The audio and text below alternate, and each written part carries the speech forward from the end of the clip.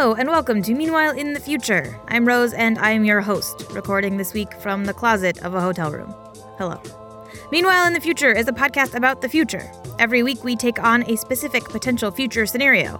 Every episode we start with a little trip to that future, before coming back to now and talking to some experts about what would really happen if that future were real. Make sense?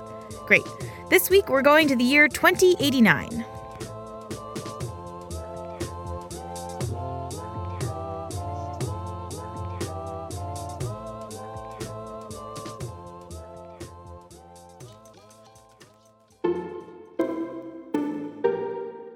Do you ever feel like you're falling behind, like everyone else is doing more than you?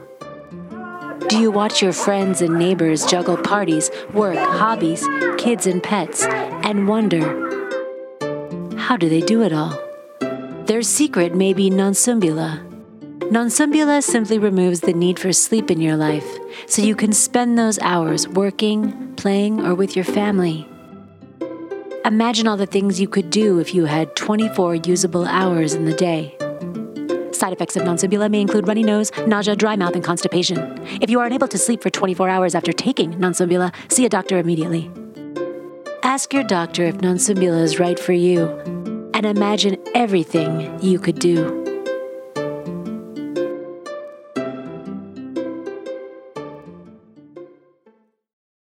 So in this future, there is a drug that makes us not need to sleep. There are some side effects, but nothing too major. Dry mouth, nausea, constipation, the usual smattering of side effects you hear after every drug commercial. And the payoff is huge. No sleeping. 24 usable hours in the day.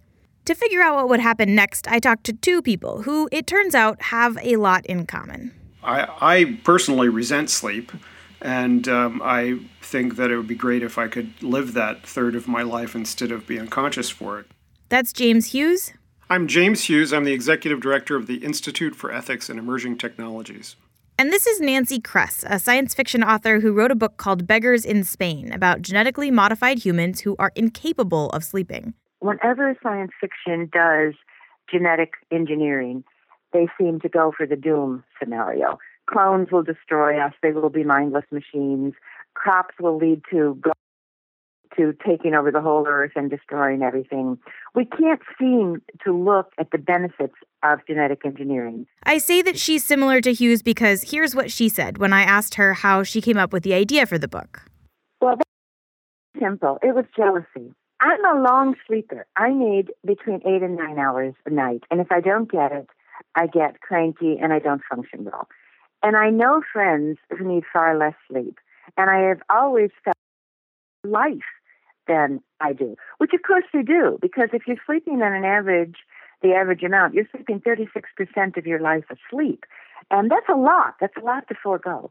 Then I started thinking, well, supposing sleep at all, what kind of evolutionary advantages would that give me? I often wonder if the paeans that you hear to sleep are like the paeans that you hear to death. It's like when people find sleep or death inescapable, then the release that they see in those activities is tangible, especially sleep, because you know you're going to wake up again, and you know what it's like to be exhausted, and you know what it's like to wake up refreshed. But if it's like saying, God, it's so great to bang my head against the wall because when I stop, it feels so much better. If we were to actually get rid of sleep or death, I think people wouldn't miss it very much. But anyway, go ahead. In Kress's book, Beggars in Spain, the sleeplessness is genetically induced. Her characters actually could not sleep even if they tried. What I wanted to do was to create a biological genetic change with no downside. The problem was the story, because you have to have some conflict somewhere. In the book, the sleepless have a huge number of advantages. They can stay up all night studying or investing or practicing for the Olympics, and their sleepy peers resent them for it. I won't give away what happens, but let's just say that there's a lot of tension between the small number of sleepless people and the rest of us who have to sleep. And you can imagine that, should this drug be real, there would be a whole lot of questions about whether or not it's fair for athletes or bankers or students to take them. But Hughes says that this kind of anti-enhancement pushback is perhaps the wrong way to think about it. I think one of the things that often gets lost in the moral panic question about the use of stimulant medications is most people in the pursuit of wakefulness are doing at least morally beneficial things, if not just morally benign things. So, it's not like it's criminals who are trying to stay up all night to, commit crimes. It's doctors who are trying to stay up to cure patients. It's parents who are trying to get through the day to make money and feed their kids. It's truck drivers who are trying not to run over people on the highway. I sometimes take more than my prescribed dose of Concerta when I'm driving long hours with my family. And my mother died in a car accident, and I'm fairly anxious about my driving acuity over long periods of time. So I find, even though it does make my teeth grind a little bit to take more than I should, that sometimes I'll jack up on methylphenidate in order to do that. But even if, in the short term, people are using these drugs to do good, to drive long hours or to spend time with their families, or to not be drowsy during surgery, Hughes admits that there's a potential for inadvertent dystopia, which is my favorite kind of dystopia. When I was a Buddhist monk for a while, and one of the questions that kind of arose for me then was, what if I was just able to reach into my brain and turn off lust? If I had a chemical that I could just take, if I could just reach in and turn that off and never think about that again, would I ever want to turn it back on again? So I think an interesting question about kind of productivity focus is if you decided that, well, I really want to make $1 million by the time I'm 30. And to do that, I'm not going to sleep, and the only thing I'm going to think about is money. And you reach in, you make those tweaks to your brain. Would you ever want to go back in? What would the motivation be to go back in to turn those things back on? To say, now I want leisure, now I don't want to make money anymore. Once you've made those kinds of changes to your personality, they may be difficult to revoke, or you may not find the motivation to revoke them. So I think this is kind of a dystopian scenario that we might kind of willy-nilly back into a future that we wouldn't have otherwise chosen. And you could imagine, too, a scenario in which bosses either implicitly or explicitly require their employees to take these drugs to stay awake and work more. But Hughes says that the way to stop that isn't by banning the drugs, it's by creating better worker protections. In fact, Hughes isn't convinced we should really worry about these drugs until they're incredibly powerful. So here's the scenario in which I still might worry.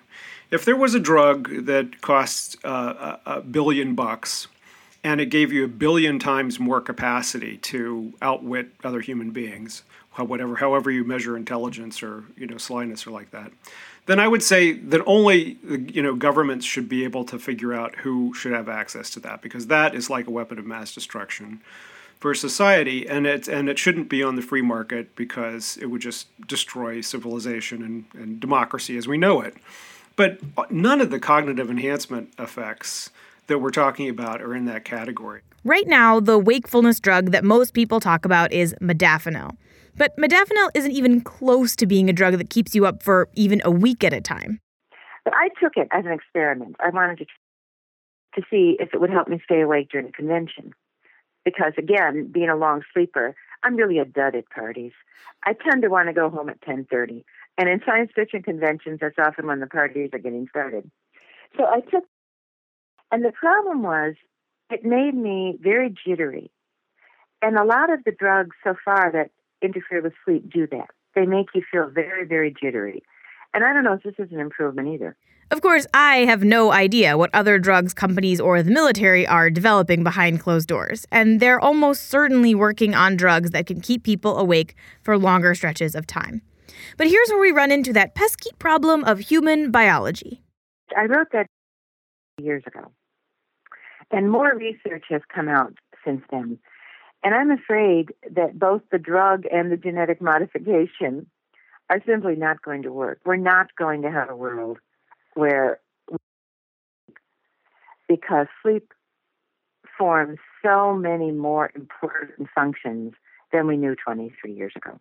There are still a lot of questions about what exactly is happening when we sleep, but more and more research suggests that sleep is extremely important for both our brains and our bodies. Studies suggest that sleep deprivation can increase a person's risk of diabetes. Certain chemicals that help fight infection are released during sleep, and so are growth hormones. So the more the years since I wrote Beggars in Spain, the more I reluctantly come to think that we're not going to get there with a drug or with genetic modification, not unless we rewire the entire brain and end up in entirely different.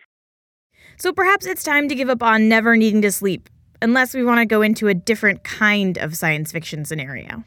There's a whole bunch of stuff that goes on only during sleep, including all of the waste material cleared out of the brain. Kinds of things are carried away. Now, if that doesn't happen, the brain is just going to get clogged up with all of this stuff because it mostly goes on during sleep. And then God knows what we'll be able to do. We might be a bunch of stumbling around zombies. This might be a good way to, if you wanted to take it in that direction.